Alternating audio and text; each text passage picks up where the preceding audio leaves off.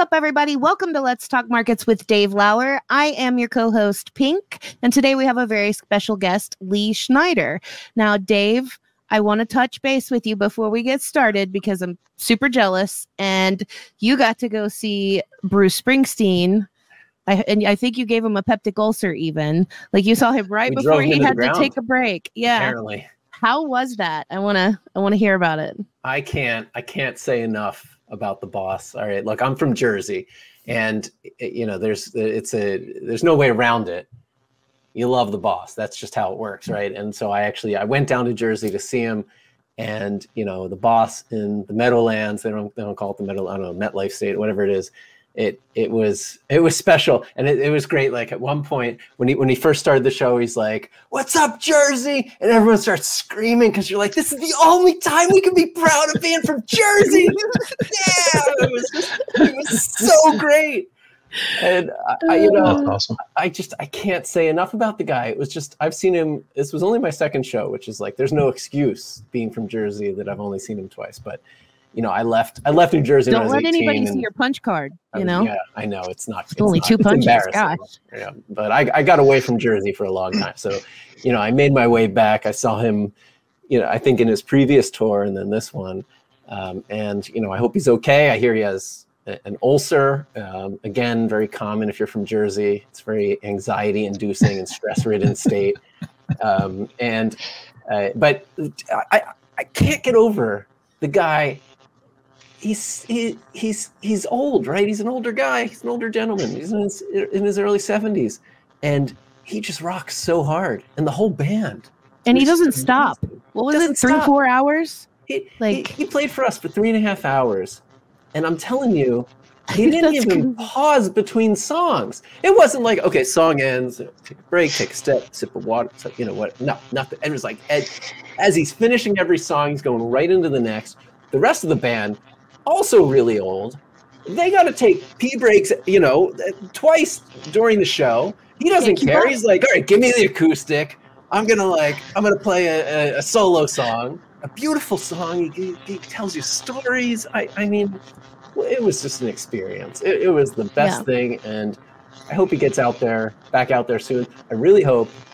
I'm gonna brag for a second. I'm gonna brag about. What I think is some high level dadding. Okay, I got tickets for my daughter's 12th birthday to see the boss up here in Canada. Oh, that's awesome! And to me, it's like that's the first concert she's going to remember is going with dad to see the boss, even if it is in Canada. That is epic, right? Yeah. Right, and so yes, you definitely deserve a dad trophy for that. I'm pretty proud of it. Yeah. Yes. There's nothing better than taking your kids to concerts, you know? Right? Different genre, but you got to go see your favorite bands when you can. It's really important. I mean, you never know when might be your last opportunity to see them. So even if it's Fall Out Boy and you're reliving, you know, senior year 2004, do it. Go for it. Okay. You guys are making me feel incredibly old right now if senior year was 2004. I wasn't quite in high school when Born to Run came out, but I was pretty close to being in high school when Born to Run came out. So, yeah. Oh man. See, there you go. Have you seen the boss, Lee? I saw him in 1981. Damn. I think. That's awesome. That's crazy. Yeah. These performances can span generations. You know, like that's and he played a 4-hour show, and they didn't take any breaks, and it was amazing then. It was a big deal when that I'm going to say old words, double album of his concert came out, double CD of his live concert came out. It was a big deal for everybody who'd been to see him live because he was known for giving such great shows, and it was very cool. So let me take a second here to say this. One thing that was, I would say, somewhat emotional at the show that we saw was that he was playing mostly, or maybe half the songs were from The Rising, and that was the album he put out after September 11th. And you know, today actually is September 11th that we're recording this. It'll probably be out later on. But, I think that was especially in the location that we were at in North Jersey and such, that was something very touching and emotional. I think it's been an emotional day for a lot of people today. So it kind of just reminded me of that. And it's a tough day. And a lot of people think about where they were that day. I think, I don't know what to say about it other than, it's important to remember what happened because as we get further and further away from it, it means less to kids and to as you get younger and younger. And I think for a lot of us, it was such a jarring experience. And now we're further away. So it's important to remember what happened. And now it's getting all depressing. And so let's move on to happier topics. There's a beautiful 9/11 memorial in White Plains, by the way. And I used to take my kid before my kids went off to college, and now they've graduated college, and they both just got jobs. So, and I've taken them to lots of concerts. You should take full credit for that. You should definitely take your daughter to Cheap Trick because Cheap Trick is awesome. Was that a good show? Also, it was a great show. But I used to take my daughters there every year on 9/11. Because it was a crazy day, and I want them to remember what that was all about. Yeah, that's very I was much just a at the defining memorial. period. Right, the day after the concert, I was down in Lower Manhattan, and we were at the memorial. It's a good place to visit. I haven't been to the White Plains one. I've been to the one at Ground Zero, and it's a special place now. Definitely, I think they did it justice. It's a good memorial. Yeah. Okay. Well, on that note, we will from the sublime to the ridiculous. Forward. Yeah, there you go. Exactly. Let's That's talk what we crypto. do. Yes, let's talk crypto. So today, Lee, just to get you guys familiar with Lee is our guest today. Lee A. Schneider is a financial services and technology lawyer with extensive experience in blockchain. Lee co-hosts, you can find him where he previously co-hosted the Appetite for Disruption podcast with Troy Paredes and is the contributing editor for the Chambers and Partners FinTech Practice Guide. He co-founded Global Blockchain Convergence and is active with a number of other organizations. Lee also serves as general counsel for Ava Labs. And like we said, we're here to talk crypto today. So thanks for joining us today, Lee. Thank you. Real pleasure to be here. Yeah, it's great to have you on. Lee and I have known each other for a long time now. Lee helped me out. It almost feels like another lifetime ago. Yes. To start a nonprofit focused on market structure advocacy. Imagine that. We're right back. The more things change, the more they stay the same. That's right. Exactly. But you left the world of equity market structure and equity regulation and law and the maybe traditional securities, and you went into digital currency before most people, I think, were really paying much attention to them. So I think you were pretty early on that. I was comparatively early, but definitely not the earliest. And there are lots of lawyers who were practicing in the area before I really started devoting full time to it. Lots of great lawyers who I'm friendly with. So a shout out to all of them. Okay, so now you're at Ava Labs, and the Avalanche is one of the cryptocurrencies that I think very highly of. In fact, I think more highly of it than, let's say, anything else other than maybe Bitcoin or Ethereum. I think it's got the better technology stack out there, better features, but I think it'd be great if you could give a quick intro. What is Avalanche? What do you do there? And how does it fit into the broader crypto ecosystem? Sure. So I work for Ava Labs, which is a blockchain software company that works on the Avalanche public blockchain, among other things. The Avalanche public blockchain is a blockchain ecosystem. It's a layer one, just like Ethereum or Bitcoin or Solana or Cosmos, et cetera, et cetera. We like to think that our technology is really good, but we also live in a world where there are many chains. There is not one chain to rule them all, so to speak. One of the nice things about the Avalanche technology is the ability to do customized subnets. We call them subnets. They're really separate blockchains. So the main primary network has 3 blockchains, and there's an SDK. You can build your own blockchain, build and launch your own blockchain anytime you want. And so that customization allows for some really cool things. If you want to have a super compliant blockchain that takes account of the laws and rules in your jurisdiction, you can do that. If you want to have a completely open, permissionless blockchain, you can do that. If you want to have something in between, you can do that. And so there's a level of experimentation that comes with Avalanche, not exclusively, but definitely we're one of the few that has this capability. And I think Avalanche is pretty unique in terms of its level of decentralization. Is that something that you guys pay a lot of attention to in terms of how it ranks relative to others? It's something that I pay a lot of attention to, primarily because there are some people who don't believe that decentralization is a real thing. And it's interesting. There's been a number of papers and reports from government and intergovernmental agencies over the last couple of years suggesting that decentralization is not a real thing, that it's an illusion. The most interesting thing about it is they never define what they mean by decentralization. So of course, it's easy to say that something doesn't exist when you don't define it. But to me, this question of decentralization is part of the reason that I got interested in blockchain in the first place and really decided to pursue it as my as the main focus of my legal practice. I really like this idea of having decentralized systems.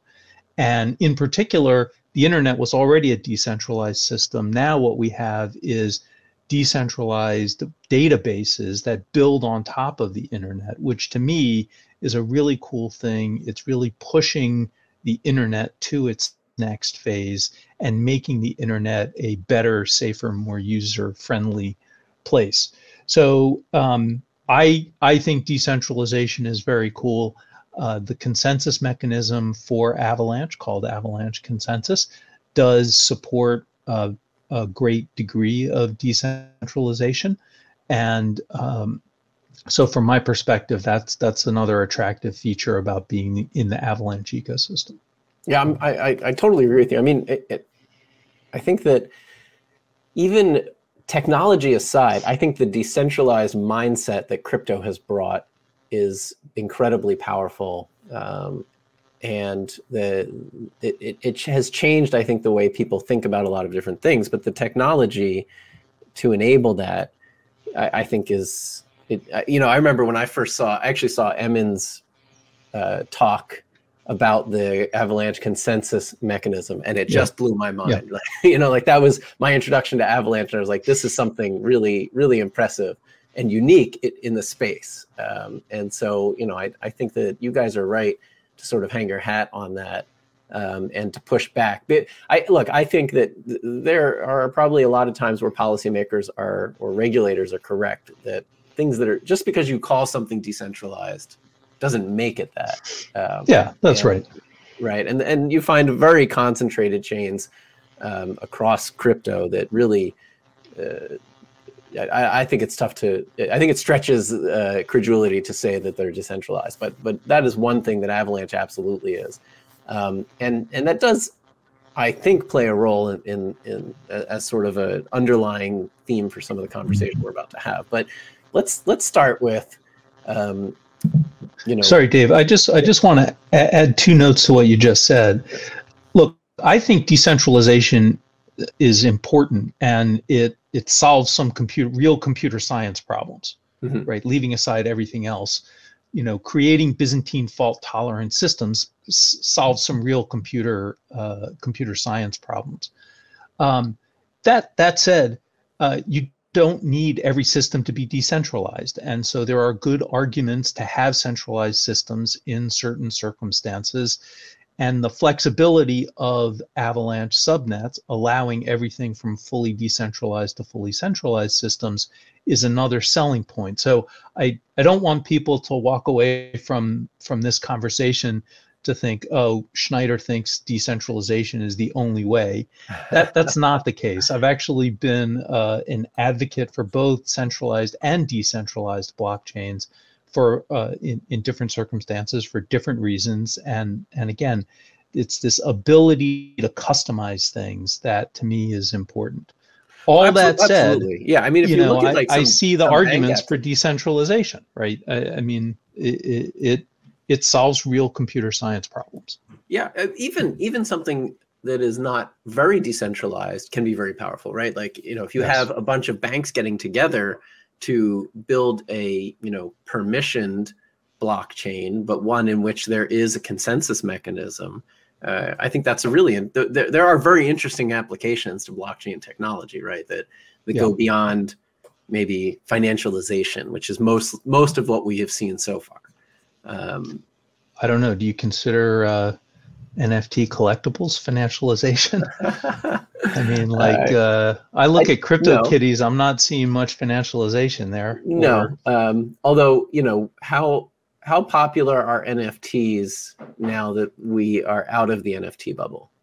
Oh, well, I mean, look, all of these things go in phases, right? I remember when I was a kid growing up, the pet rock came out and people went and bought pet rocks, and my dad told me, go in the backyard and find a rock and make it your pet rock. I'm not going to spend, $10 on that stupid thing.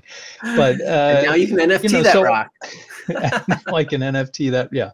So look, if there is one big thing that blockchain has made me reevaluate, it's how people ascribe value to things.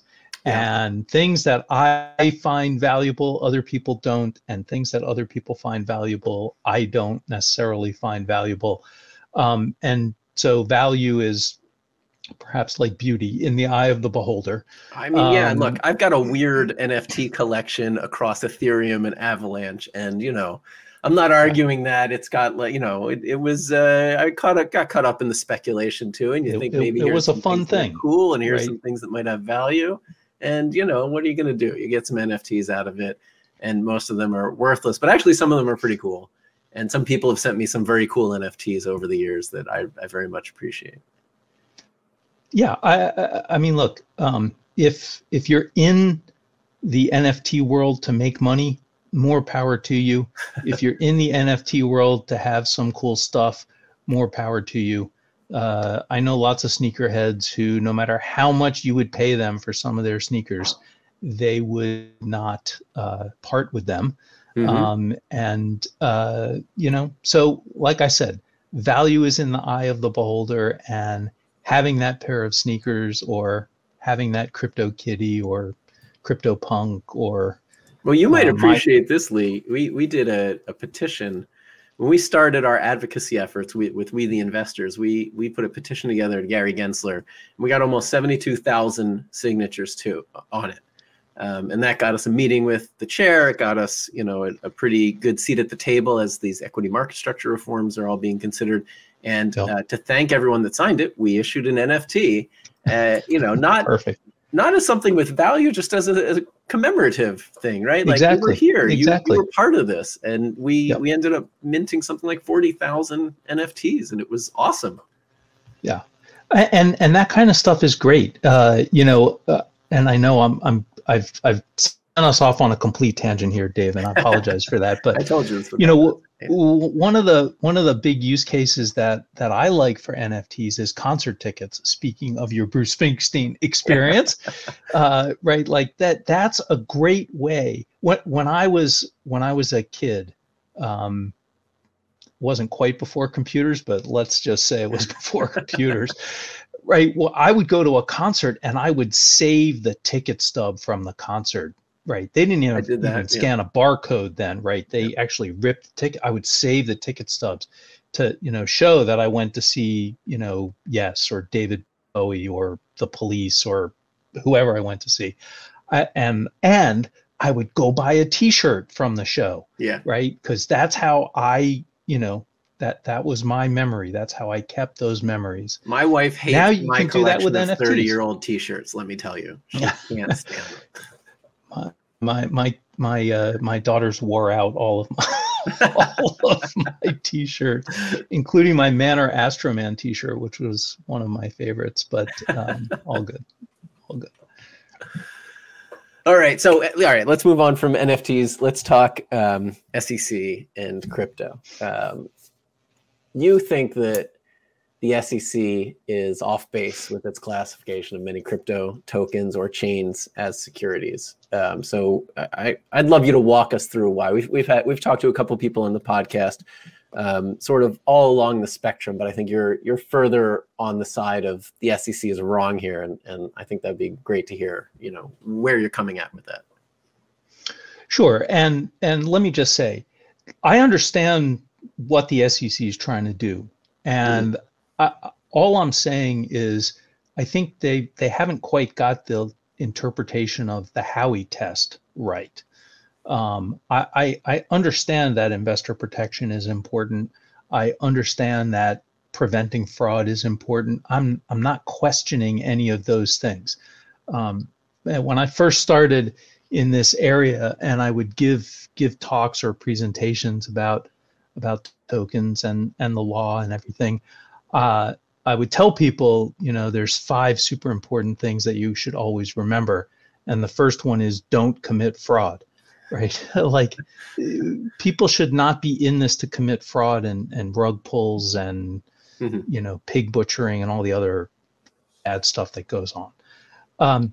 But what I'm saying is, look, the way Howey works, the way Howey reads is that there's a contract, transaction, or scheme, and those are the words in the Supreme Court decision, that might be an investment contract, that might meet the definition of investment contract.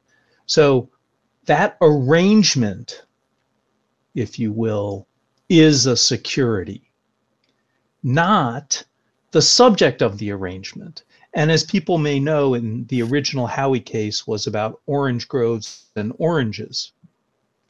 And the court in Howey doesn't say that oranges are securities, because everybody would recognize that that's patently absurd. What they say is there's an investment contract related to oranges and orange groves. And a few courts have actually recognized this. I've been pushing the meme "oranges are not securities" for a while. I think I'm the only person who pushes that meme, but we'll help boost whatever. That signal. Don't worry. I'm happy to have my own meme that nobody else pays attention to. But right, even in the most recent decision, Judge Rakoff said, this is in the Terraform decision, Judge Rakoff said that orange groves are not securities, and that's 100% right. There can, however, be an investment contract about oranges and orange groves, just like there can be an investment contract about securities. And so my point is the SEC just needs to sharpen up the way they talk about this so that everybody is looking at it through the same lens. And saying that the sale of tokens constitutes an investment contract, that might be right, but it's leading to a lot of confusion from people that the SEC views that the tokens themselves are securities. And in fact, in the brief seeking interlocutory appeal on the Ripple case, the SEC actually said that they were never arguing that XRP was a security or that Terra or Luna were securities. They were arguing that there were investment contracts related to those tokens. If that's really the direction of travel for the SEC, I heartily applaud that, because that, I think, is the correct interpretation of Howey. So do you think that, all right, let's look at XRP for a second here, because I think it's a good example of what I think.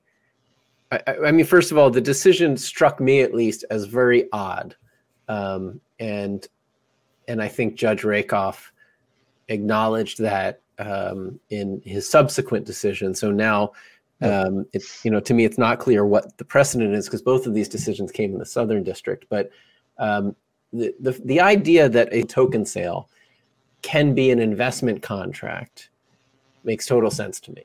But then the thing that was the subject of that investment contract when it's traded on a secondary market can suddenly not be a security.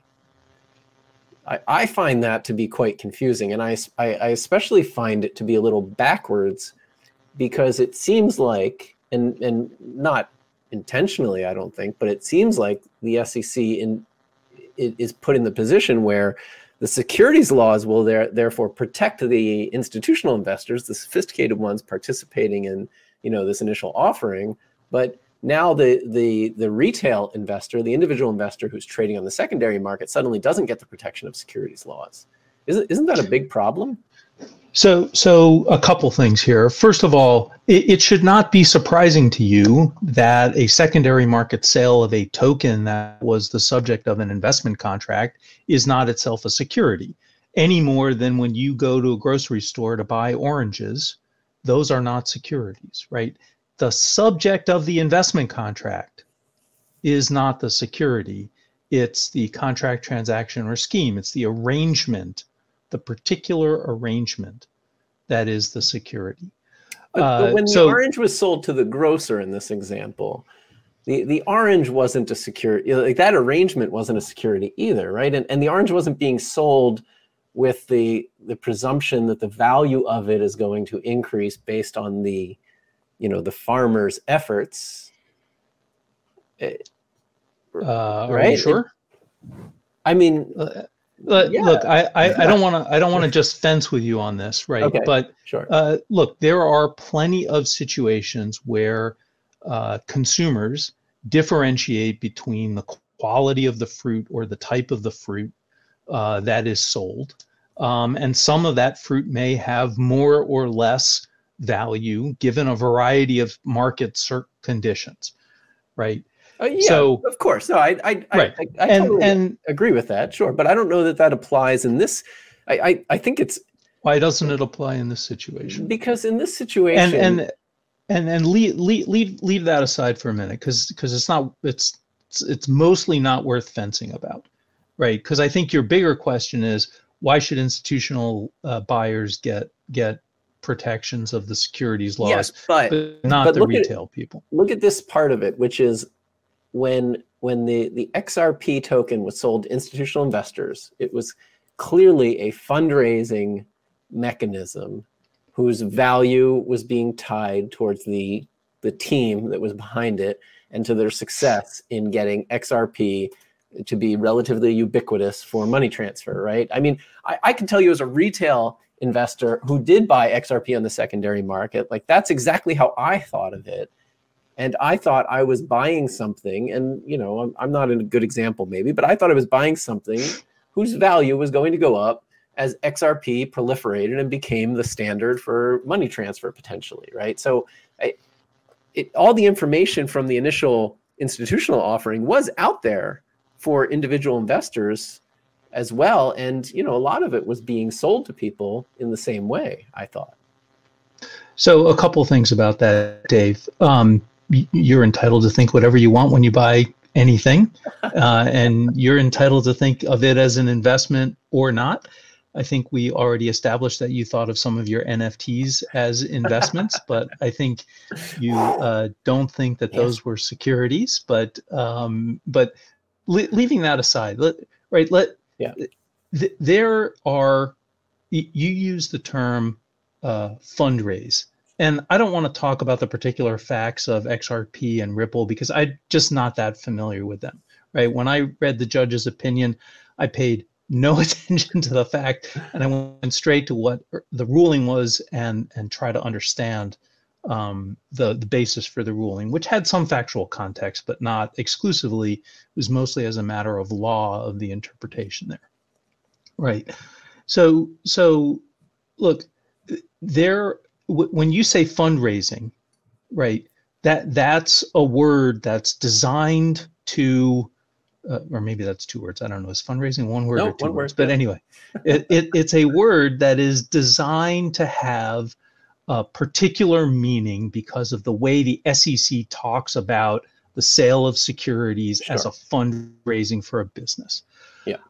I don't accept the word fundraising in the context of tokens, right? There are lots of things that a company can sell before it's produced them, Yeah, and get the revenue in hand before it delivers them. absolutely. I mean, look, I can tell you, we went through as a company this exact decision because. But forget about it. Forget about it from the company standpoint, because your example is the retail investor standpoint, right? Correct. So every time I go shop on Amazon or any other online store, I am paying them before I get the goods. Sure, but I think what you're talking about is like Kickstarter versus crowdfunding, which is what, again, that's the decision we went through. You can start a Kickstarter, right? I did this. I got my 3D printer through a Kickstarter, which involved funding a company to, pre-funding it, and it was not even certain I would ever get that 3D printer.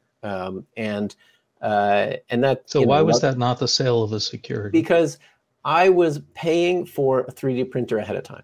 And I knew that I was getting a discount. Slow down. So when you buy a token for a network, yes, and you pay for that ahead of time, why is that different?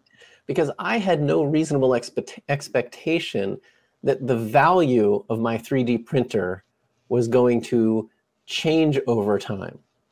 Versus, but that's not the way.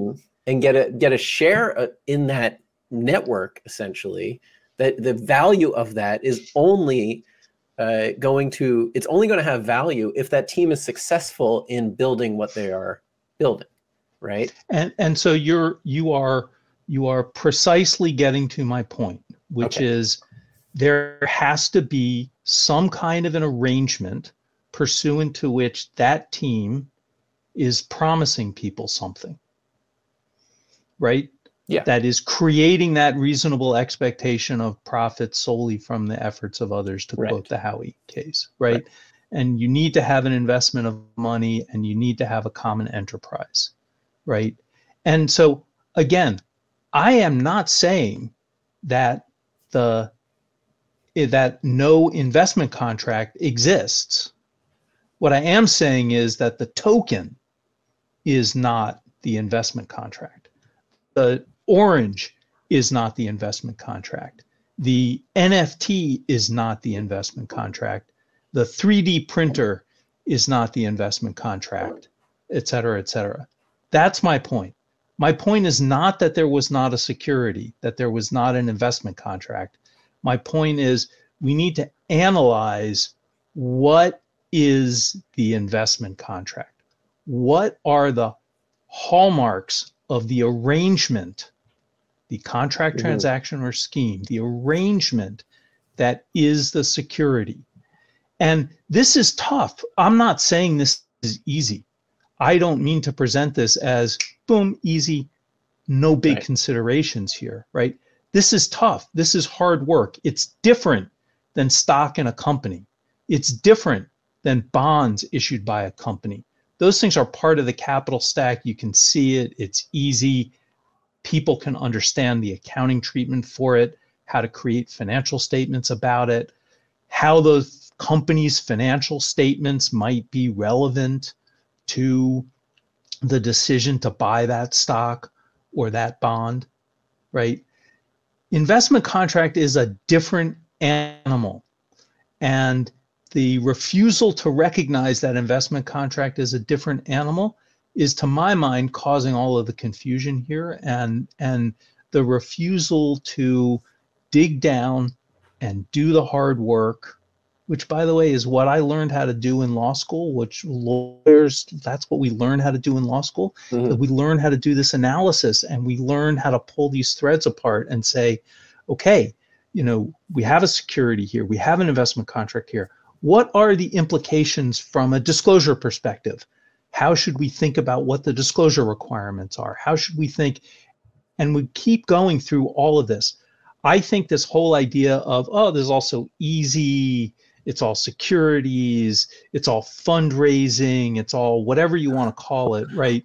I think that that's hiding, and that's creating actually more confusion than if people actually sat down and did the hard work. And that's what I try to do. I try to put together groups of people who sit down and do the hard work, and it's freaking hard work. I've been in a room, with really smart people, and people disagree over whether or not, for example, financial statements should be something that accompany a token sale.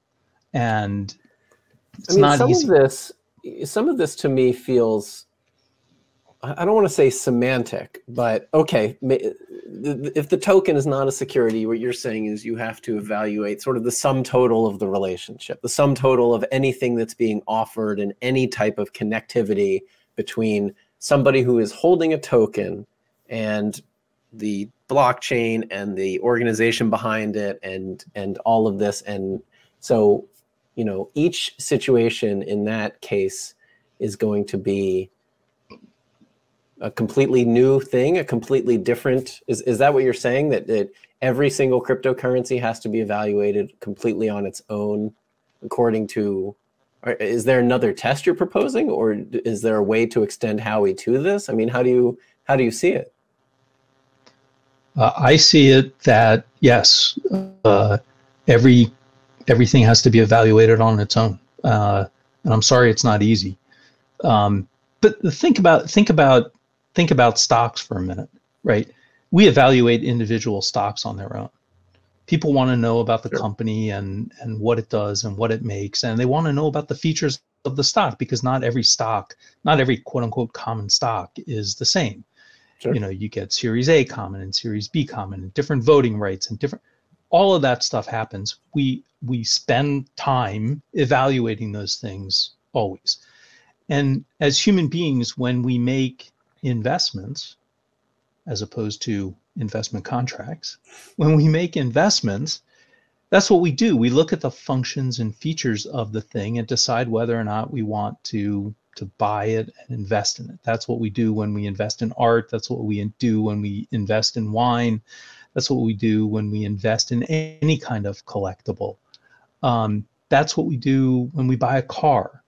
That's what we do when we buy a house, right? This is what human beings do. They look at functions and features. They look at all of the important things about a thing to make a decision on whether or not to buy it. And if part of that is, I really am relying on the team because the team has promised X, Y, and Z, et cetera, then maybe you do have an investment contract with regard to you making that purchase.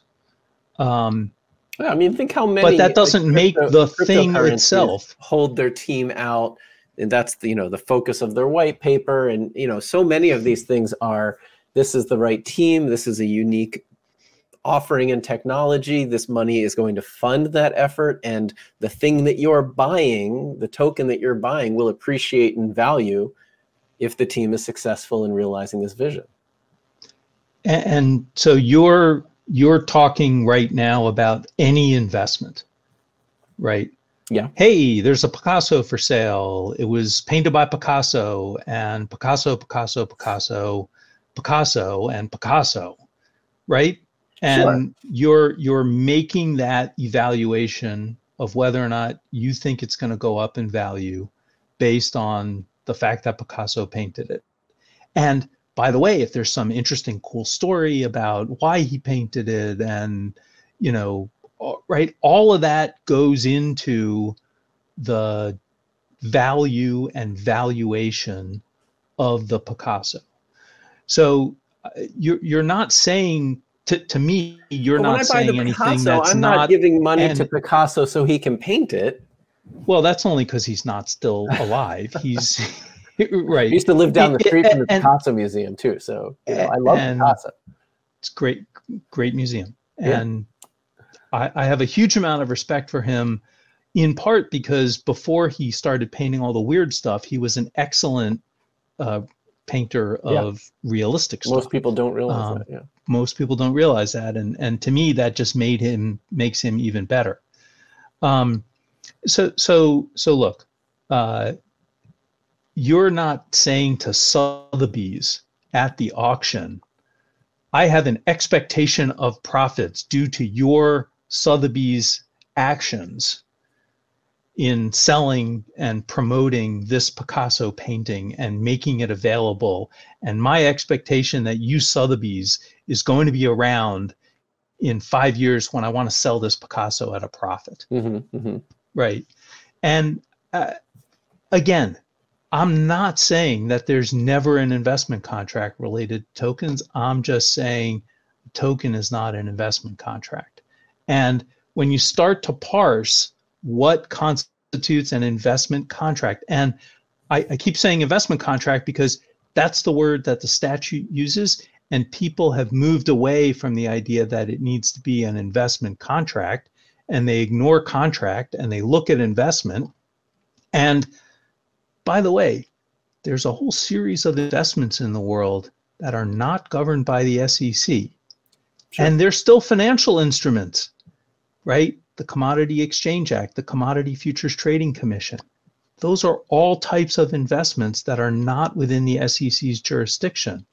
And so what I'm saying is, if we're going to say, just because it's an investment, it must be X, a security, we just have to be really careful about taking that approach, because we're going to end up in a world where, depending on, some kind of way that the light is refracting on a certain day and the magic pixie dust that somebody at the SEC decided to sprinkle, all of a sudden my iPhone is an investment contract because I'm relying on Apple to keep the App Store together and make it a hospitable place for lots of apps to be there. And, that whole arrangement constitutes the value and blah, blah, blah. And I can make up all kinds of nonsense to prove to you that any iPhone or any iPad is an investment, right? But it's not an investment contract. Yeah, I mean, I think you can separate sort of product sales and products that you buy from, investments. Maybe, look, I understand where you better be able to, otherwise the world is going to be an awfully it'll get real weird real quick. But and look, to be fair, there's a good case to be made that the SEC and CFTC are only separate because of campaign finance and corruption.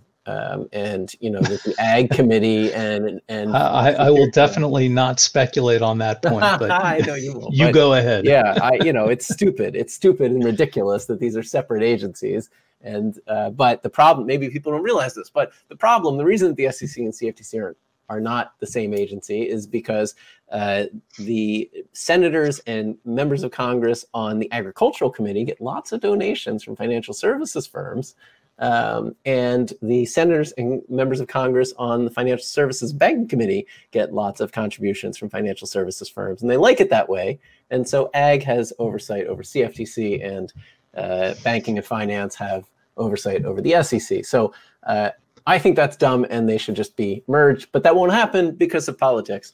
But let's just go. But we are dealing with two different types of investments.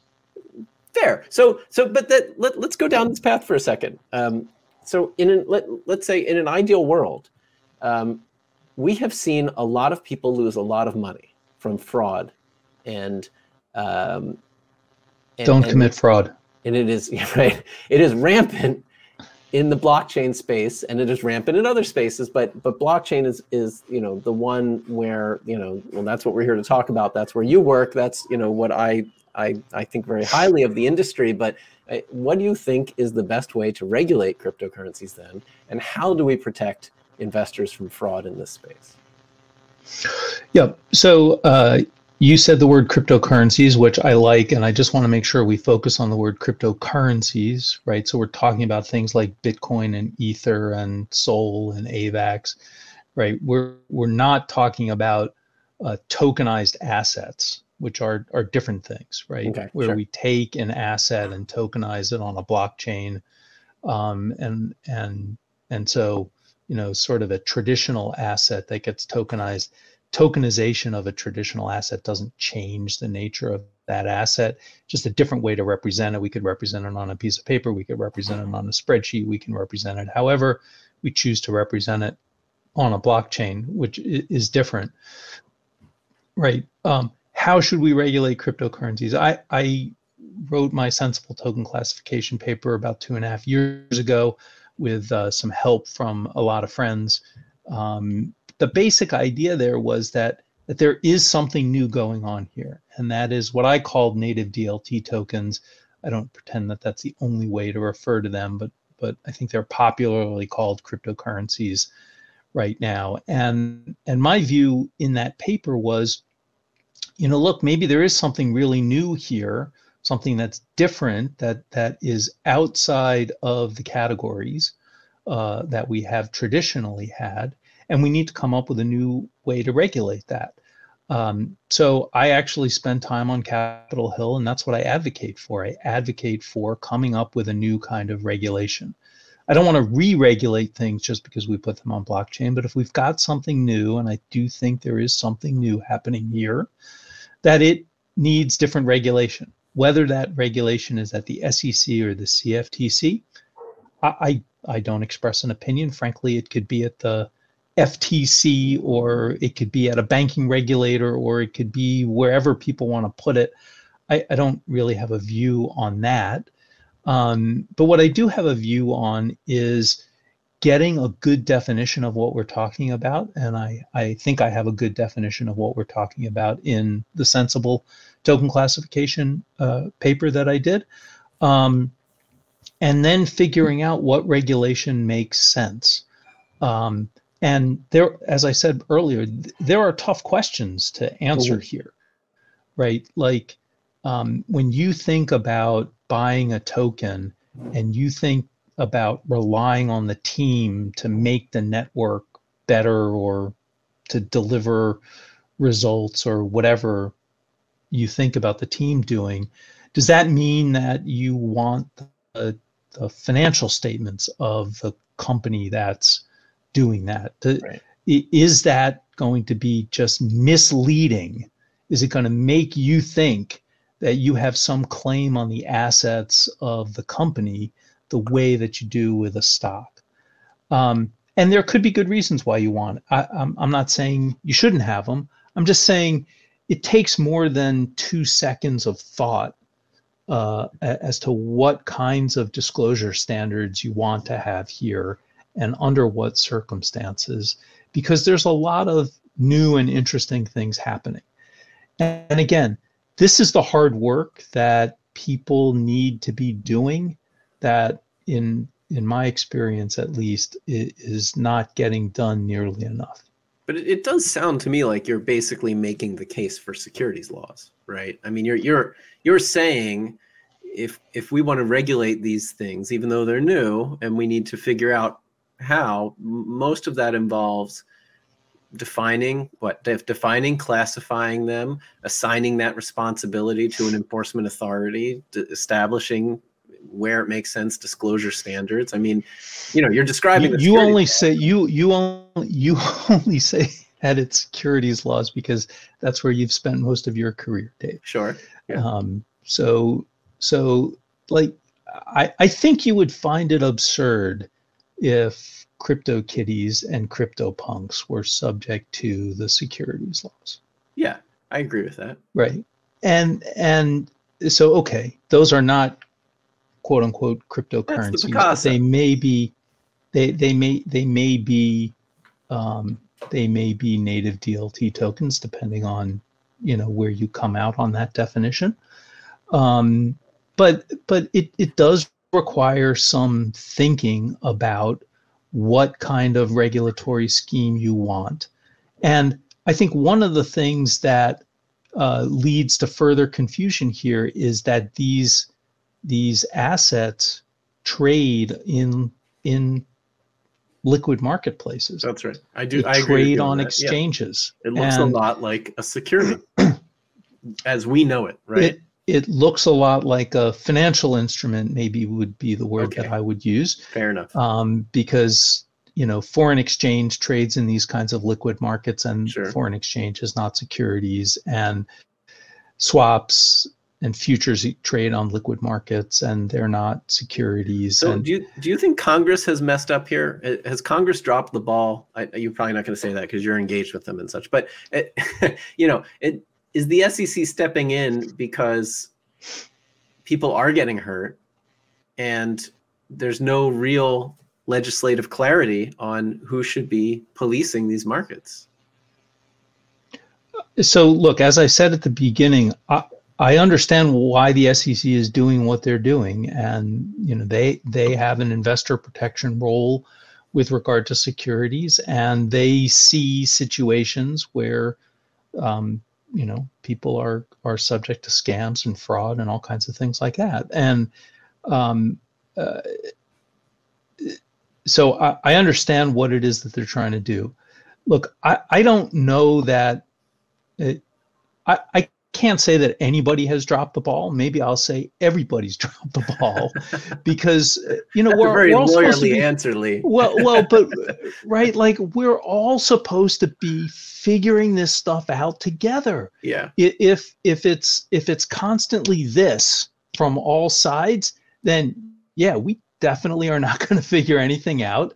And I can be pretty stubborn and pig-headed sometimes. And I always find that when I'm stubborn and pig-headed, nothing gets resolved. And so I have to stop being stubborn and pig-headed, and I got to start thinking about how to get something done. And so, look, we all need to get together and figure some stuff out. So I don't think any one group is, responsible. I think we're all responsible. And by the way, we should all pick up that mantle and assume that responsibility. Mm-hmm. Okay, I think that's a fair point. And I think we'll, unless you have anything else you wanted to cover, I think we can close it there. I think that's a good way to close it. I like doling out responsibility and then running away. Perfect party guest. Eat and run. Yes, exactly. Well, anyway, Lee, thanks for. I'll help wash the dishes. I always help wash the dishes. You know what? That's a really unique party guest, I gotta say, and one that I appreciate more than you can know.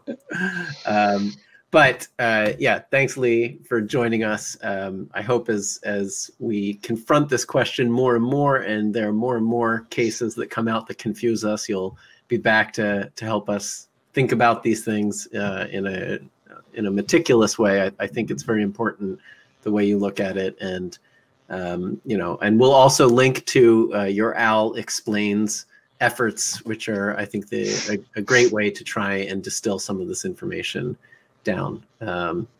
Cool. No, this was great. I really enjoyed the conversation, Dave, and we started with Bruce Springsteen and we ended with everybody in the world has responsibility. So I think we pretty much covered the waterfront today. I think we did. So next week, actually, we're going to, I think what we're going to have, we're going to continue to talk crypto next week with Aaron Kaplan from Prometheum.